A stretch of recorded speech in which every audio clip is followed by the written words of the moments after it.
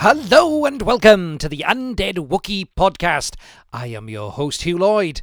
The Undead Wookiee is a fortnightly-ish podcast focusing on horror and sci-fi, but there will be times where we dip into other genres because here at the Undead Wookiee, our nerdiness knows no bounds. Hello and welcome back. Thank you so much for joining us on this episode. We have got a fantastic guest lined up and, well, let's get straight to it. I hope you enjoy. And we are back, ladies and gentlemen, and I am joined by my very special guest. So, ladies and gentlemen, put your hands together, stamp your feet, jangle your jewellery for the one and only producer, writer and actress, Caroline Spence. Hello, Caroline. How the devil are you? Hello. Yes, I'm very well, thank you. Yeah, I've made me sound quite important there. So I shall take that. It's we flatter anybody's ego, and so we do our best. Flatter away. Now, first of all, I want to say thank you for taking the time out to come on the show. And I think we've only actually spoken previously via the old messenger regarding your last week's Casting Kills, which we reviewed on the show. Yes, you did. Thank you for liking it. Oh, do you know what? One of the things that I sort of showed a little bit of a break because unfortunately I wasn't very well for a little while. One of the things that we wanted to make sure that we were doing is giving independent film a place to be appreciated and to be shared and to get the word out and get people watching. And if we can help in even the slightest way, it makes it all worthwhile. Well, that's amazing because indie filmmakers need all the help they can get. Oh, absolutely. Because it's all about, despite the fact that nowadays we've got such amazing tools at our disposal in terms of social media, there's still an awful lot of noise out there with the big boys banging their drums and promoting their films with all their money and their big, named cast and everything. Us little guys, we try to kind of like break through all that noise, and so any help and promotion we can get, we will gladly accept it. And be very grateful. Absolutely. And I mean, I try to be as honest as I can, and I genuinely, I really, really enjoyed Casting Kill. I thought it was such a a wonderful play on the Hitchcock tropes. Oh, brilliant! Thanks. And really good cast, really solid cast. Thank you. Well, I'm glad, because it was we did try to go up a notch with that film from what we'd done before. So it's I think we succeeded. We kept it as small as we could. With small, it was a small central cast, but then we brought in other characters from to come in and out, and it was we shot it in 6 days, so it was a small production and a small shoot schedule, and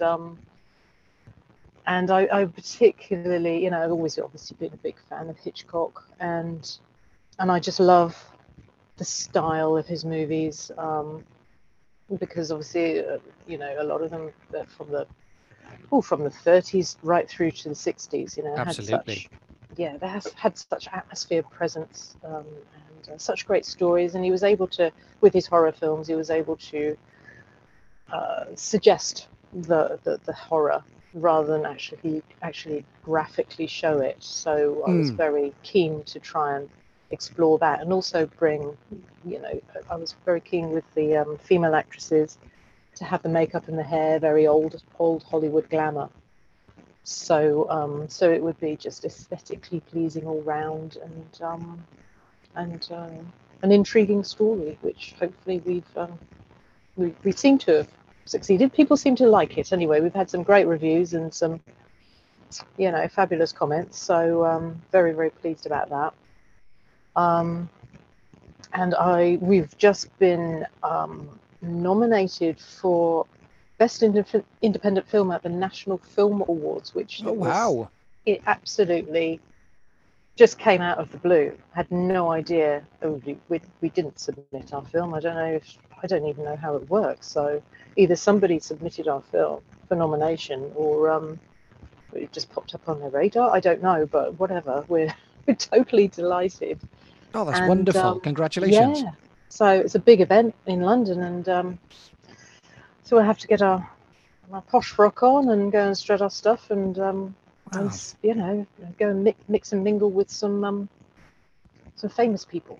Well, it's nice So to that'll be get fun. get your glad rags on and have a bit of a party. Yeah, whether we win or not, it's going to be yeah, it'll be a fabulous night. But it runs on a voting system, so Oh, wow. I'm boring people rigid now. Just Yeah. saying, please vote, you got to vote.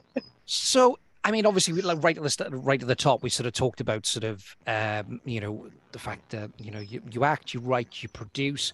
Where did it all start for you? Where was it? You know, where was that moment where you thought, you know what, this is what I want to do. This is where I want to be involved. You know, this is something that grips me. Yeah, well, I've always wanted to have something to do with film. You know, we were talking before about our school days, and I guess it started in my school days because I grew up watching all these old movies. I used to show these old movies on TV in the 70s, and I just lapped them up, and all the Hollywood movies from the 40s, and then right through the 50s, and then we had in the 70s we had some amazing thrillers that came out, and I was always been a very shy person and lived in my little own imaginary world and didn't really want to be involved in anything to do with school. So I just, and the teachers always said, oh, my reports, she's like, she just lives in her own imagination most of the time. And I was, because I was dreaming up, like, imagining that I was a movie star in one of these movies that I just used to love. And I did some drama classes, and I moving up through the years, I did took some exams in drama, and I tried to do everything, but I didn't have the courage to tell my parents that I actually wanted to be an actress, because I knew they'd laugh at me and say, "Don't be ridiculous." So I shifted into being a secretary, which I hated, and but I've always been writing. I always wanted to write, so I guess that was one of the things I was pretty good at school. One of the few things was my English and writing. So that just carried me right on through, and I started writing. I started off writing articles, actually, around the subjects of natural history and evolution and ancient history, and then I met James, who was the photographer, a very skilled photographer, and we kind of like, I don't know, around 2004, we kind of like married up our two skill, our set of skills, and started dabbling in documentary, and then it just evolved from there. Now, it's interesting that you say sort of, documentary, and sort of, I love a good documentary, and I'm a bit of a history nerd as well. Oh yeah. And it's interesting, mind you, now, isn't it, when you say history, but because of things like the History Channel, everybody instantly jumps to ancient aliens. God. It's instant. It's like, please. No. Well, I don't know what it is, but once upon a time, you used to have really good history channels where you had actual history. But as you say, now we've got, it's all about aliens and UFOs and things like that. It's like, that's not history. No, it's interesting when I sort of, when I for a little while I've taught history, and as part of the old Muggle job, and it's interesting when you have a class full of kids who will spout to you good old ancient aliens. Yes. And you just think, no. But hey, each to their own. So in terms of documentary filmmaking and those kind of things, how did the leap come over to features then? Well, we started making documentaries. They would range from natural history to historical to extreme sports. Right. And then we were kind of like making our little mark in our own little way with those, bearing in mind this was pre kind of internet social media days, and we had to do it old school. Yeah. And then we we started doing corporate commercial work just to get some money in, and then, which we weren't too keen on that, apart from the odd job where we got extreme, like sports companies wanted us to do films promoting what they do. Yeah. But anyway, then the recession hit and the bottom fell out of that market, and everybody pulled their marketing budgets, and so it was at that point I started playing around with actual screenplays. Yeah. And I just felt at home doing that, obviously because of my passion for film. It just felt so natural. So we started playing around with writing feature-length screenplays. We went through, we didn't do it the right way around. We should have started off with short films, but we didn't. Yeah. We went straight into feature Right films. in at the deep end. Oh God, talk about stupid. But anyway, we were playing around with those and trying to actually, make a go of it. And we've just been trying to make a go of it ever since. When you write, do you have a particular process when you're writing, or is it just a case of you have something in your head and you just think, you know what, I'm just going to free flow it and start pulling it together that way? Do you just, do you have a particular process? Well, most of the time, James is the ideas man. He comes up with ideas and writes a rough treatment, and then I, turn it into a screenplay. If I come up with ideas myself, again, because being old school, I'd get a big A4 notepad and a pen and write. And that's kind of what I do with the first draft of the screenplays. Once I've got the treatment, I kind of like sit and think and start writing, freehand on this notepad rather than bashing away on my computer, because I find I don't know, it just helps for me, helps my thought processes a little better. And so I'll write, a couple of scenes, and then I'll get to sit on the computer and then transfer it into Final Draft, which is the software I use.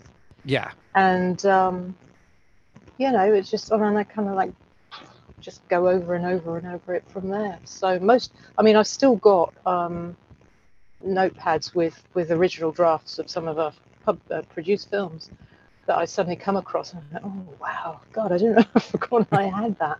My God, look at that! It's like all my mad scribblings, and that was the genesis of what eventually ends up on screen. So I kind of kept those just to remind me. I don't know, it's like a souvenir, I guess.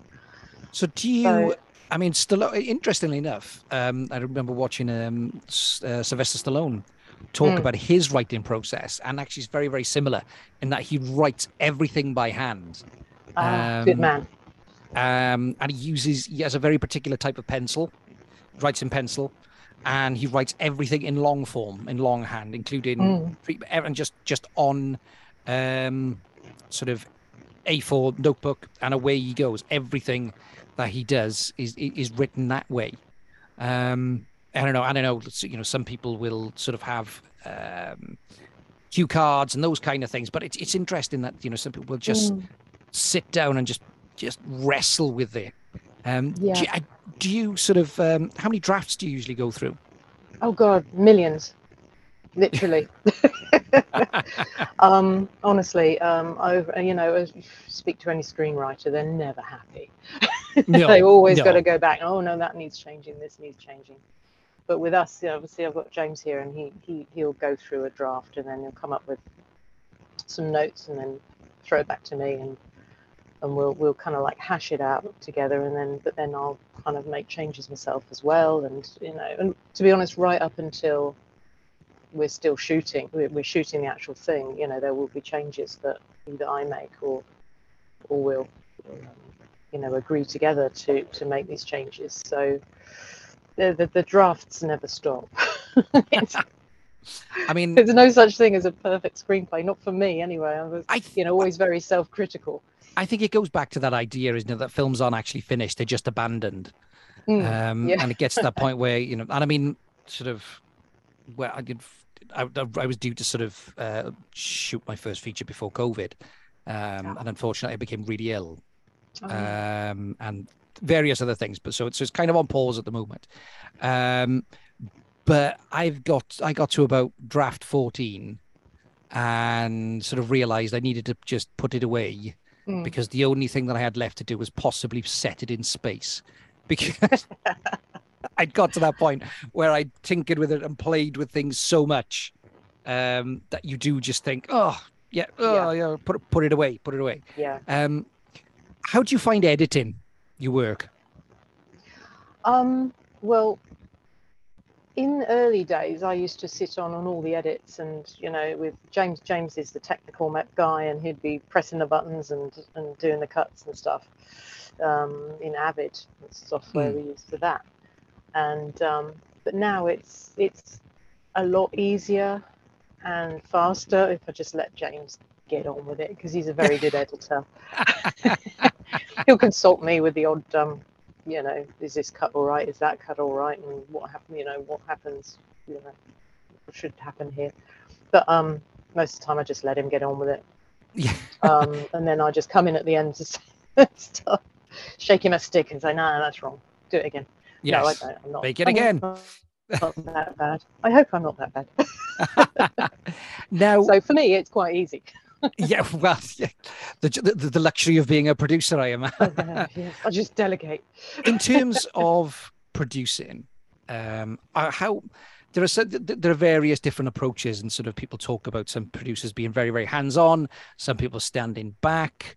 Where are you, in terms of, your style of producing and those kind of, where are you with that? Are you letting everybody get on with it, or you rolling your sleeves up and in with everybody else? Well, I just get stuck in. Because most of the time we're shooting films on hardly any money. I haven't got the luxury of delegating. Even if I did have the luxury of delegating, I think I'd still want to stick my nose in and be on it. So I kind of wear so many hats on a film set, from production management to line producing, script. I don't want to script supervise, but if we haven't got a script supervisor, I try to do that. But that's very difficult because I'm also on the boom and capture the sound. So yeah, and then I'm doing the catering, and then so I have to do so much. So I'm very, very much having to wear a million hats. And but as I say, I think even if I did have a bigger production team around me, I think I'd still want to kind of like be in the middle of it, because I'm just I think I would find it difficult to let go, because I just have to learn how to let go. I should think. I haven't ever got to that position. I mean, maybe one day I'll have that. We'll have a proper budget, and I can find out how I will react to having to let go of having total and utter control. Power is, was it power corrupts? Now, obviously we talked briefly about casting kills, and and we'll come back to that in a little bit. Do you have a particular favorite genre that you like to work in, or are you happy to, or do you, are you? Because obviously casting kills, and then the Agent Kelly is another, which you obviously you took the lead in, and there, you got various other stuff out there. But do you have a preferred genre that you like to work in? Well, I guess my favorite genre is thriller. So to make thrillers is, would be just my thing. I'm not a fan of, for me, because I'm a wimp. I don't like slashers and gory stuff. And I tend to steer clear of vampires and zombies and things, because I think there's so many other people out there could do it a lot better than I could. I couldn't write it, I leave that to the people who can do it properly. So yeah, for me, thrillers, kind of like in the psychological thriller or conspiracy thriller. So that's my favorite genre. yeah, I do. I would like to dabble in more action, because Agent Kelly, although it didn't have a lot of action in it, it did have some. Mm. But that was a unusual film because it was an experimental film, and it was just me in front of the camera, and James was constituted the entire crew, and he did everything. And we did it just in an experiment, and I put myself in front of the camera because I was cheap and was, didn't. And James could like not worry about me not. I was just like being dragged through the surf by a mad Spaniard in Spain, and running through mosquito-infested nature reserves. And James knew I'd love it, and I did. So there were no complaints from me. I guess he thought he could risk me more than anybody else. So that was brilliant fun. I did enjoy. I think it was harder for James, but for me it was great fun. I'd like to do a bit more action, probably not with me in front of the camera. I think I'll leave that to proper actors. But yeah, I think those generally, in a nutshell, are my favourite genres. A bit of action, a bit of thrillering. Is there is there any particular sort of anything that you go back to as almost like your comfort food in terms of sort of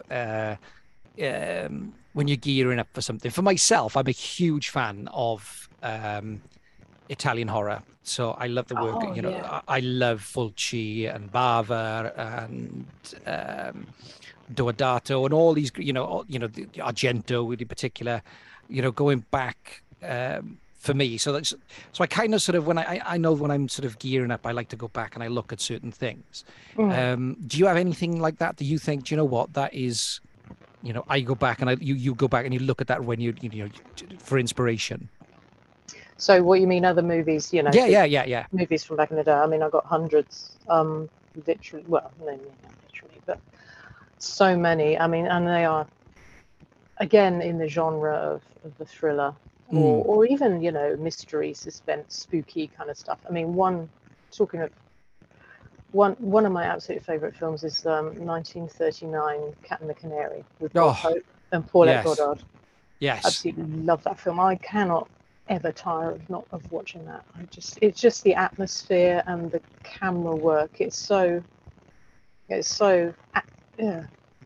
suspenseful and so atmospheric, and it's grabs the imagination. I know it was probably all shot in a studio, and it was like not really shot in the bayou of Louisiana, but don't care. It just like really draws you in.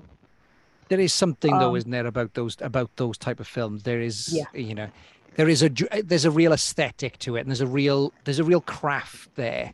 And you can see with where it dips into sort of expressionism and those kind of particularly the great shadows that you see with that. It's wonderful.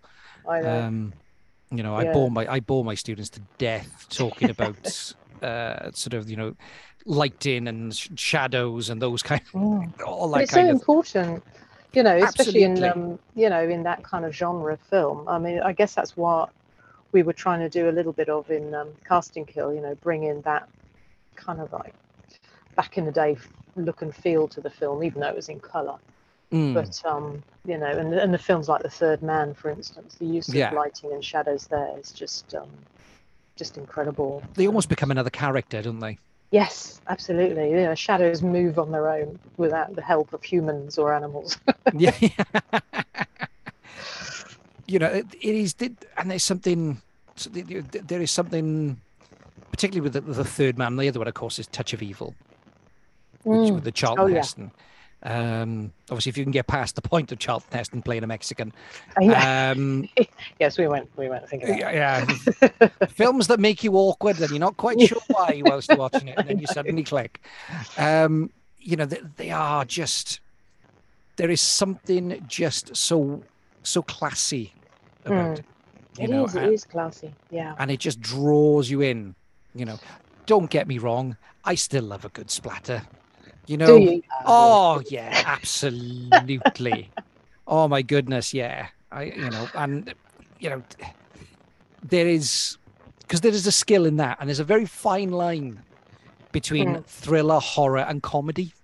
Oh God, yeah. It doesn't take a lot to spill over into one or the other. And I think one of the things that actually Cast and Kill does quite nicely is it treads that fine line. You know, and Well, I mean, you know, Arthur Capstone as a character is sort of is brilliant. Is a brilliant creation, because there are moments where you can clearly see that, you know, he's not a full shilling. Yeah. But it never spills over into pantomime. And that's an art. That's an art. You know, that is an art form in itself. No, we were very careful that shouldn't happen.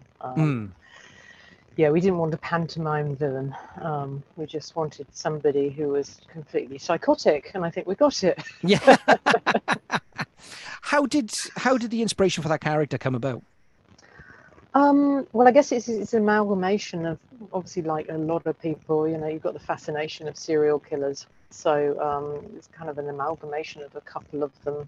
You know, many of them have mommy issues. Their childhood has just, you know, not been great, and that's kind of like, rather than nature, they've been nurtured into their, you know, current mental state. Yes. And also, you know, the bit where he's well, it might be a spoiler, might not, I don't know, where he's enjoying a bit of pizza anyway with his guest. That was taken from my idea. Yeah. The case of Dennis Nilsson, you know, where he used to murder these young men, and he would just sit there and watch television with them, you know, when they were sitting, obviously dead, and he'd keep them in his flat for days and days and days until they started to pen and ink a bit, and but he'd have them there for company. I guess it's kind of that I took that kind of like trait for Mr. Capstone, and I think I can't remember where the rest of it came from. It's just like, I think Rob Laird, the actor, he brought in a lot of, you know, nuances as well. So and this thing where he's obsessed with the image of his mother. Some of these actresses coming in to audition for him triggers him off into this like frenzy. So a few people coming in, you know, from the real world to inspire that character. Yeah, for sure. Yeah, I mean, you talked about, it was 6 days that you shot it in. Yeah. That must have been quite intense. Tell us a little bit about that. Yeah, it was nuts. We did it in 6 days because, well, we didn't want to originally, but we just couldn't get enough money. We didn't get the budget that we wanted, so we got some crowdfunding money, and so we used that. And also, we were at the tail end of the pandemic, so there was still a few COVID restrictions going on, and we were worried that we would, if we got shut down by COVID because somebody got caught it, that would just probably be the end of the production, because we couldn't, you know, we were paying for these studios. We just couldn't afford any other days, you know, we couldn't afford any delays. So we thought, right, 6 days or it's not going to happen. So we just like, I concocted this insane schedule. It was just nuts. And we started shooting, and it was, the first day we were well behind schedule. The second day we were even more behind schedule. The third day was, we were thinking we're going to have to just pack the whole thing in. We're not going to finish this film. Fourth day, by some absolute miracle, I still don't understand how, we started to claw back the scenes we had been unable to film the previous days. And I still don't know how we did it. But the filmmaking gods were on your side. Oh, they were. Yeah. So there was I think the fifth and sixth, you know, the fifth day we were thinking, we're actually going to do it. You know, this is incredible. And the sixth day, which was where we shot all our exterior scenes, plus the finale, one of the biggest scenes, which we meant to. It was a big monologue, and a kind of like an amazing theatrical. If you've seen the film, you know what I'm talking about. Yeah. Big theatrical performance by Arthur Capstone. Yes. And that scene we wanted to shoot, get out of the way because it was going to be very tricky. We wanted to get that done on the first day. Yeah. That didn't happen. That ended up being the last scene we shot for the whole film. Oh, wow. So we wrapped after that, and it was incredible. It's quite So nice to yes, finish on a big finale. yes, I know. And I think in the end it kind of worked out well because it was just brilliant, and it was a very, very stressful shoot, I have to say, for various reasons involving. I won't go into the details, but just various ailments that okay. Well, James was waiting for a hip operation. Oh, wow. Yeah. He was in intense pain. So at one point I thought I'd have to call an ambulance for him because he just literally couldn't walk. But we got through it, and we wrapped the film, and that was that. So we drove away from London, just in shock, I think. It is, and I think particularly when, I always chuckle a little bit when when you read some reviews that people leave on various sites and those kind of things.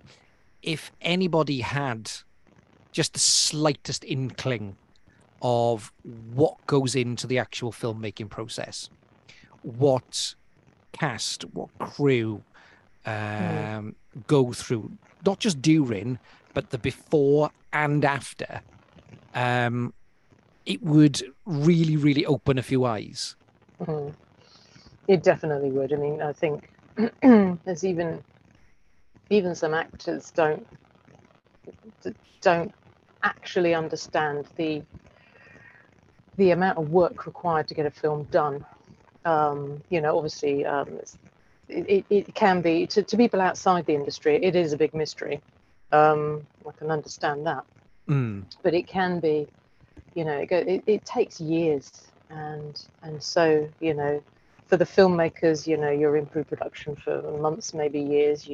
Then you shoot the film, and then that can be however long, and then you've got the post-production process. So everybody goes home, all the cast and crew go home, and look forward to the next gig.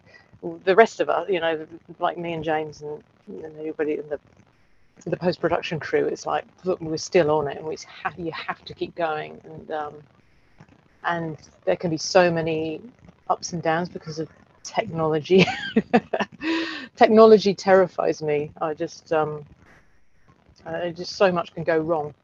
Yeah, And, I mean, you've got to be so on top of it, and concentrate, and back up and make sure don't lose the footage. I mean, I heard of one guy. Oh, who was it? I can't remember. But somebody had shot something, whether it was a scene or a day of his film, and then they're kind of like one of the crew took the footage away, and then recorded over that footage they'd shot, and they'd lost the whole thing. I think it was an actual whole film. It was somebody on a podcast or something I listened to. Oh my God! He lost the whole film, and he had to years later he got around to shoot it again. So there's always that ultimate terror. Yeah, I mean, I had a very, very similar experience. The last short that I did was called Iron, and set myself the challenge of the tiniest budget that I could possibly. So I ended up making it for 50 quid. Oh, cool. Yeah. And of course, as you would with 50 quid, you'd do a sword and sandals thing, wouldn't you? Of course you would. Yeah, absolutely. Yes, why get not? That big production design. Yeah. All set up. Yeah. Of course you would. I mean, luckily, I mean, I myself practice HEMA. I have, my brother-in-law is a part-time Viking. That helps. Friends of mine are trained both stage and screen combat. They also practice HEMA. So in terms of in terms of authenticity, we were able to bring a significant amount of that to the screen, which was great. Don't get me wrong, there are still a few things that when I look at it, I go, oh, how did I miss that? But anyway, So I dragged everybody up up the side of a mountain, because of course we live in Wales. Of course, perfect. And it was absolutely baking. It was during the heat wave. Oh And it actually cooked our camera. no. Cooked the camera. Yeah. But fortunately, Louise, my wife, who was also my DP, said, "You are aware you've got a 4K camera in your pocket." I was like, Yes. "What?" Because I mean, at this point, I'm in total panic.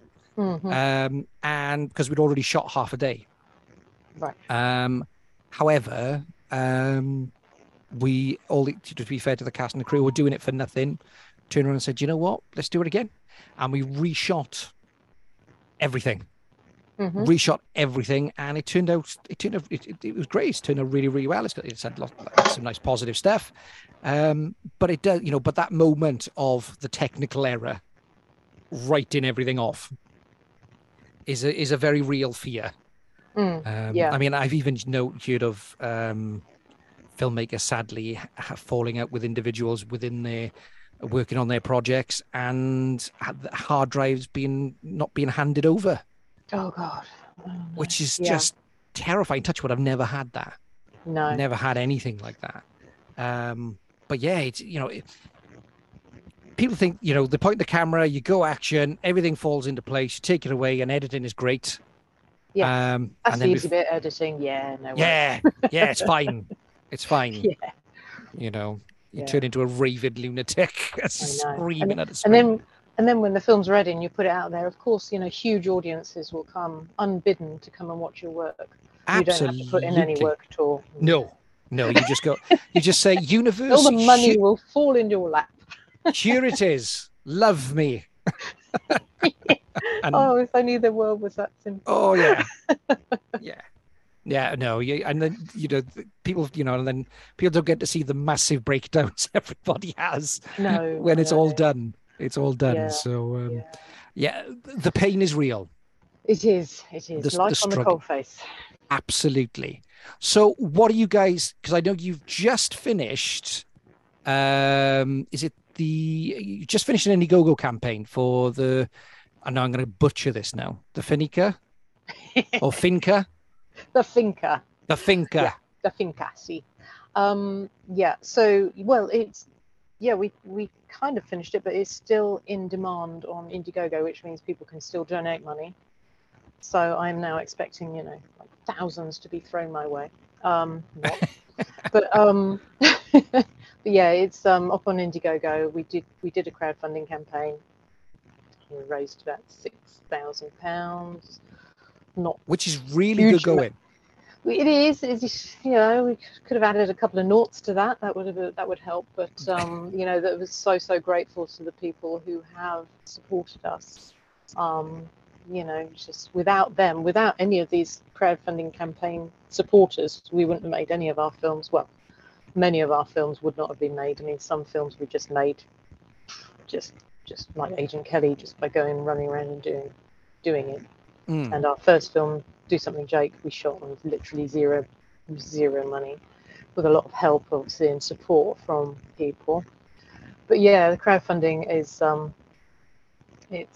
there's some campaigners out there that just rake in tens of thousands, and they've got big network of people to call on, and I guess they're doing also the slasher kind of creepy, that kind of thing, which is very, very popular.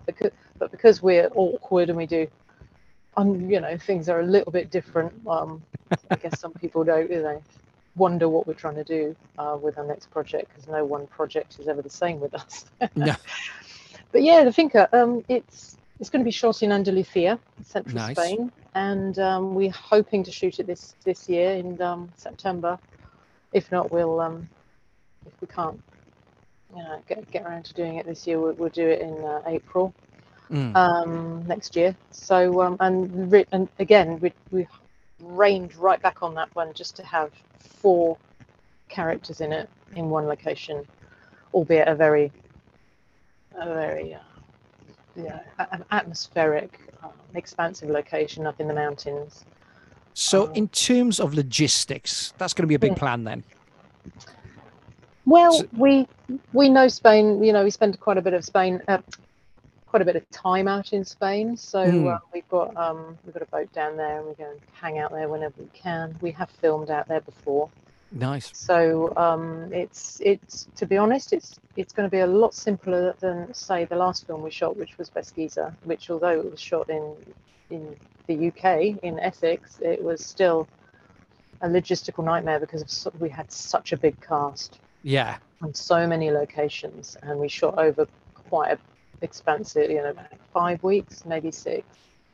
And with the Finca, maybe we won't be doing it in 6 days, but we will be doing it in a lot shorter time than we did Pesquisa, and with a very small crew and cast. So it's very good. It's I don't want to say it's guerrilla filmmaking, because once again we want to go up a notch in our, how we shoot films and what we produce to bring in the old production value and ramp it up. Yeah. But we'll certainly be taking our time with it, and making sure we've got the right cast and crew attached, so that we can all trek out to Spain, and try and produce something really great. That's always the ultimate aim. Now, how do you find the indie, the sort of the Kickstarter, the Indiegogo, how do you find that process? It's a full-time job. It's very, very hard work. You literally got to be at it. Because most campaigns run, about a month or so. Yeah. 2 to 4 weeks, and you've got to be on it every single day. Promoting, and it's not just the social media side of it that you see, where we're kind of like saying, please crowd, please donate to our campaign. It's sending out emails and contacting people personally as well. So there's a lot of administrative work that goes into it, and so it is hard work, and I know a lot of people, including myself, are like mentally exhausted by the end of it. Yeah. Having run a few, it's bruising at times as well. Yeah, it is. It can be soul destroying. If you're just not getting the kind of money you want to make the film you want. But in the end, sometimes the less money you can be, more creative and more inventive. So it can make for a more interesting film. So absolutely. You've got to look at the positives in everything. Absolutely. No matter which way it goes. So the next up then is the Finca, and then beyond that, are you guys sort of just writing, or so where are you after? Are you just sort of focused on eyes on the prize on this one? Yeah, just concentrating on the Finca at the moment. We do have some other follow-up films in the pipeline, but they're yet to be written and fleshed out, if you like. So kind of like, plus we've got all our other films that we're marketing at the moment. Spend most of my life marketing right now, and so I think we've got our hands full. And yeah, the next thing is just to make a really, really, really good job of the Finca, and make sure it's something that will sell worldwide. Will sell. It would be nice if it would sell itself, that kind of film that would sell itself. So, but inevitably, obviously, you've got to put in the hard graft to get the films out there, because there's so much content out in the marketplace. And do you think that's a plus or a bonus, a plus or a minus now, with the fact that, do you think that the market is at saturation point in terms of content and product, or do you think in terms of the particularly independent, there is more opportunity? It's a kind of a double-edged sword, I guess, because on the one hand, you've got it's so easy. It's so much. Making a movie today is so much more accessible than it used to be, and anybody with any creative skills can, study and learn to go out and make a film. Even, as you said, with your camera, it's not a problem. You got all it's affordable. You just need the right team and the right kind of like knowledge. So that's great. And of course, for the audiences, there's a huge amount of content to choose from. In terms of once a film is out there and trying to make money or get some attention, it's a lot harder than it used to be, because there is so much out there, and people are so,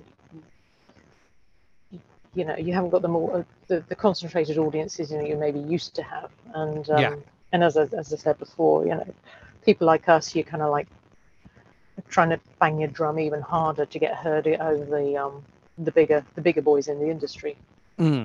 Of which, you know, once again, they're producing more and more content as well, so they got more money and they've got more, you know, named faces in their films, and they've got their marketing machines in place. So you've got to, people like us have got to work really, really hard to kind of push through that and try and get a little bit of attention on your film. So yeah, I mean, I think filmmakers today are very, very lucky to live in today's world where you've got all this at your fingertips, and plus the marketing mechanisms in social media. So, you know, it's been a revolution. It certainly has for us. We wouldn't have been, you know, we just wouldn't have been able to do it back in the day.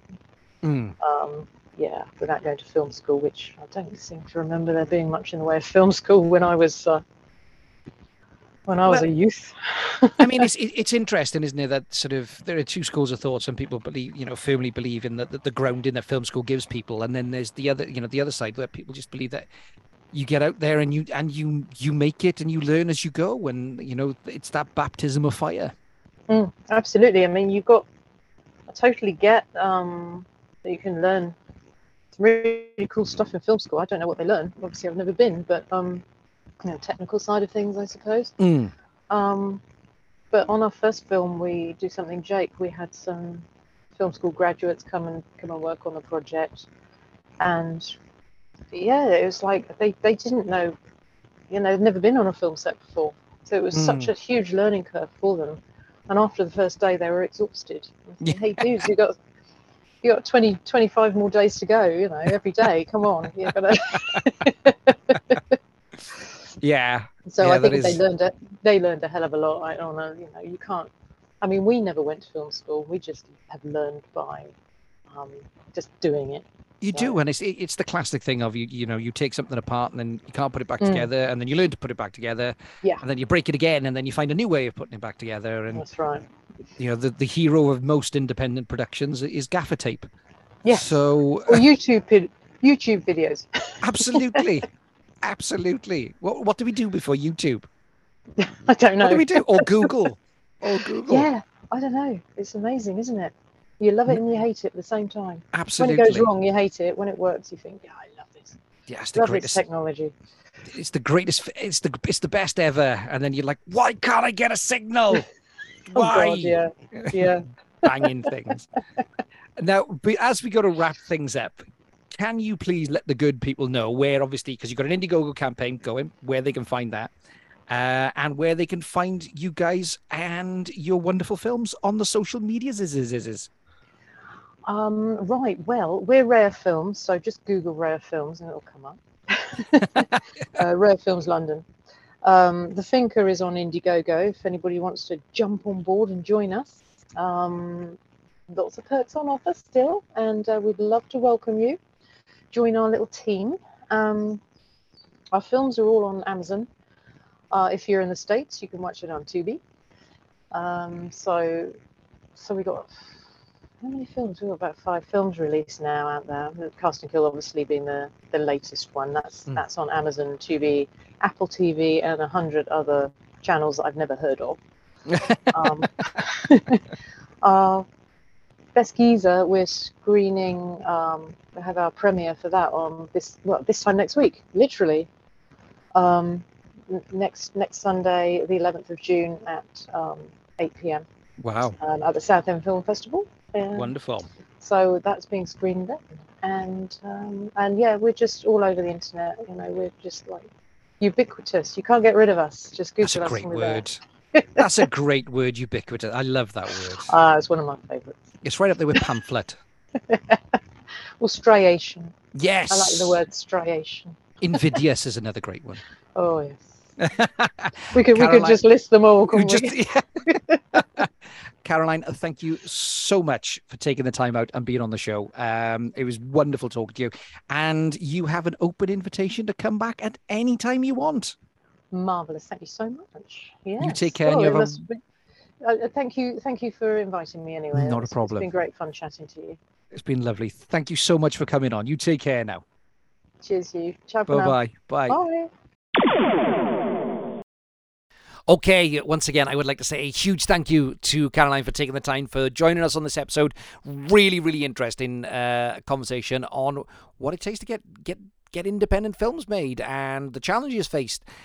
So yeah, once again, thank you, Caroline. It was fantastic. Okay, up next we have got What the Wookiee Watched. And first up is The Devil Comes at Night from 2023. Let's check out the trailer. Hello? Hello? Jack, are you there? We can't leave until I find the money. You haven't found the safe yet? Not yet. Looks like half the town is looking for you. I've never seen anything like this before.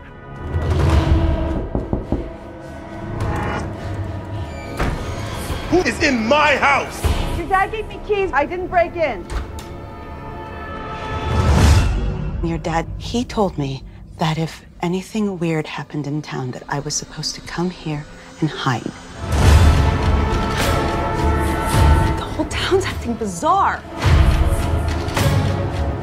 You afraid of the dark, Ben? Why are you doing this? I promise you haven't seen anything yet. Something demonic is going on. We're gonna finish what we started.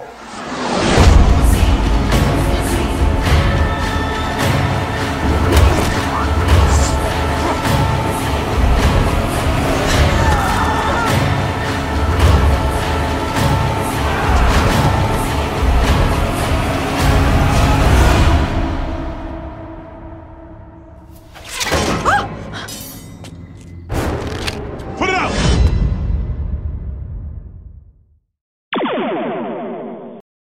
Okay, that was the trailer for The Devil Comes at Night from 2023. This was directed by Scott Lever. It was written by Ryan Allen and Adrian Kress. And it essentially follows the story of a washed-up boxer who inherits his recently deceased father's house. And suddenly he finds himself being trapped inside and surrounded by a cannibalistic cult. Well, what could go wrong? This one stars Ryan Allen as Ben, one of the writers, Adrian Kress as Amy, who also is one of the writers on this, Jason Martirino as Mason, and Ellis Zaru as Jack. Now, this one, for me, I really enjoyed this. It kind of ticks all the boxes. You've got a cannibalistic demonic cult. You've got siege horror. So realistically, this one should be, should just be smash it out the park. It's a little bit hit and miss. It does go up and down at times. The one thing that really, really saves this one is the performances of Ryan Allen and Adrian Kress.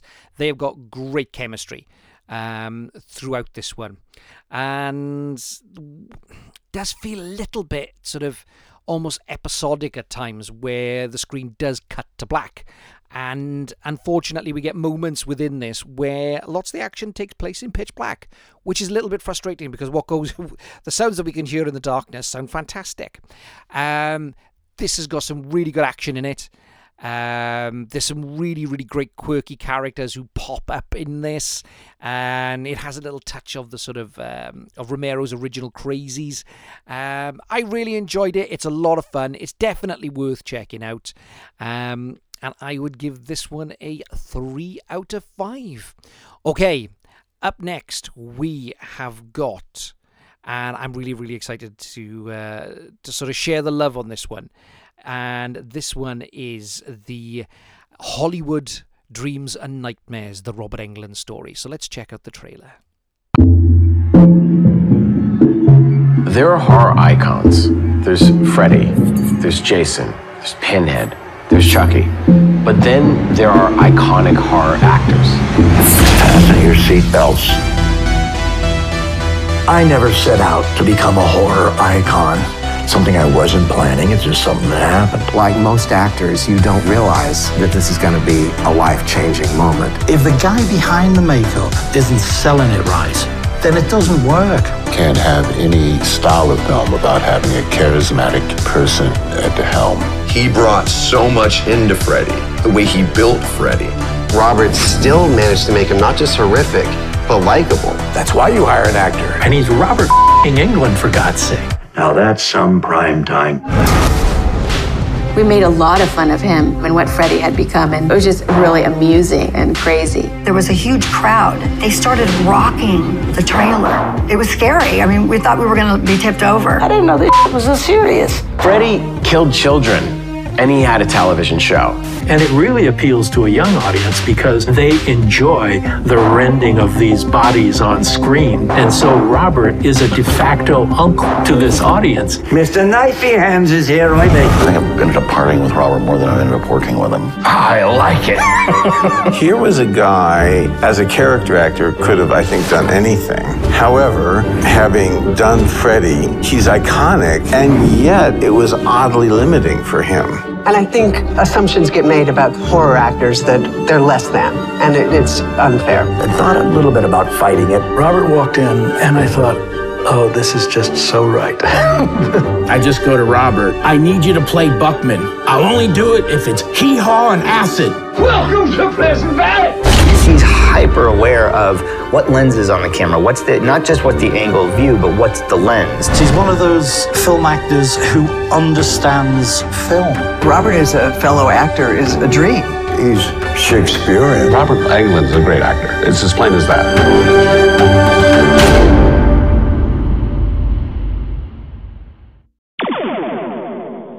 Okay, that was the trailer for Hollywood Dreams and Nightmares, the Robert Englund story. This was directed by Christopher Griffiths, along with Gary Smart, and it was written by Neil Morris and Gary Smart. And essentially, this is a sort of bio-documentary of the career of Robert Englund. Of course, Robert Englund, as we are fully aware, is, of course, plays the iconic Freddy Krueger. Some of you may have heard of him. Don't even know why I felt the need to tell you that one.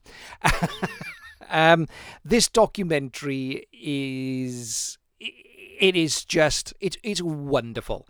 It really, really is. I cannot speak highly enough about this. If I was being really, really, really, really mega picky, if you watch some of the sort of the behind the scenes footage for any of any of the Nightmare on Elm Street movies, you're not going to see any new material on here. But what is really, really fascinating is you get to see the early parts of Robert Englund's career. And you get to see his love of his craft. You also get to see that this is not just somebody who is he's just there to play one character. Robert Englund is, without a shadow of a doubt, a horror icon. And this documentary is a loving tribute to that. It is absolutely wonderful. You get, it is literally a who's who of horror in this. You've got Lance Henriksen pops up. You've got Eli Roth pops up, one of my personal heroes. Mick Garris pops up. Tony Todd is in there. Lynn Shay, of course, Heather Langenkamp, Dennis Christopher, Bill Moseley, Kane Hodder. You name it, they're there. And the one thing that comes out time and time again is Robert Englund's commitment to his craft. And what's great about this is we see Robert Englund, like I said, at the early parts of his career, from stage, then to playing character actors in smaller bit parts. We see where his that spectacular rise with the Elm Street movies, and how that transition to becoming almost he is a pop culture icon. And now we get to we'll touch on where he is in terms of his career now, and the sort of what is really, really interesting is to see how much he is giving back, and he is working with younger directors, and how giving he is back to cinema and back to independent film and back to the horror community. It is a fantastic documentary. If you are a fan of the Nightmare on Elm Street movies, then it's a must. If you were a fan of horror, it is a must. If you are a fan of acting, if you were a young actor, if you're any kind of actor, then this is something that you really, really need to sit up and pay attention to, because listening to him talk about his craft and how he develops character and those kind of things is absolutely fascinating. And we get to hear large chunks of this from the man himself. This isn't just some sort of the narrator, Robert Englund, talk. He's interviewed throughout, and he is a wonderful raconteur. And for me, this is a 4 out of 5. Okay, little bit of news, guys. Now, you will be able, if you are interested, to find a little bit more of my ramblings and some more reviews of mine over at morbidlybeautiful.com. So I'm going to be writing some reviews for those guys over there, and they've made me feel incredibly welcome, and I'm really, really excited. So if you want to hear some more in-depth reviews on particularly the 2 movies that we just discussed there shortly, pop on over to Morbidly Beautiful, and you will be able to find my written reviews of those, so they're in a little bit more depth. So I'm going to be doing a bit over there at Morbidly Beautiful. I'm really, really excited to get cracking again. So once again, I'd like to say thank you for the wonderful team over there for giving me the opportunity to be able to sort of share my love of horror in written form. So you get to hear me witter away on here, and then you get to hear me ramble some more over there. So don't forget, you can find some of my reviews now over at Morbidly Beautiful. So once again, I would like to say thank you to everybody who has sort of interacted me over on social media, over at Twitter and over at Instagram and over at Facebook. Don't forget, you can find us over there at The Undead Wookiee, over on Facebook, on Instagram at The Undead Wookiee 1980. You can find me at The Undead Wookiee on Twitter. So say hi, give us a like, give us a follow. Don't forget, you can see some of our short films over on the YouTube channel. Just type in The Undead Wookiee and they will pop up over there. So we've got the School Hall Slaughter short on there. We've got the we've got Iron over on there. We've got the trailer for School Hall. Just pop on over, and fingers crossed we're going to be adding a little bit more to that very, very soon. So we'll keep you all posted. So all that is left for me to say, in the immortal words of Count Duckula, good night out there, whatever you are.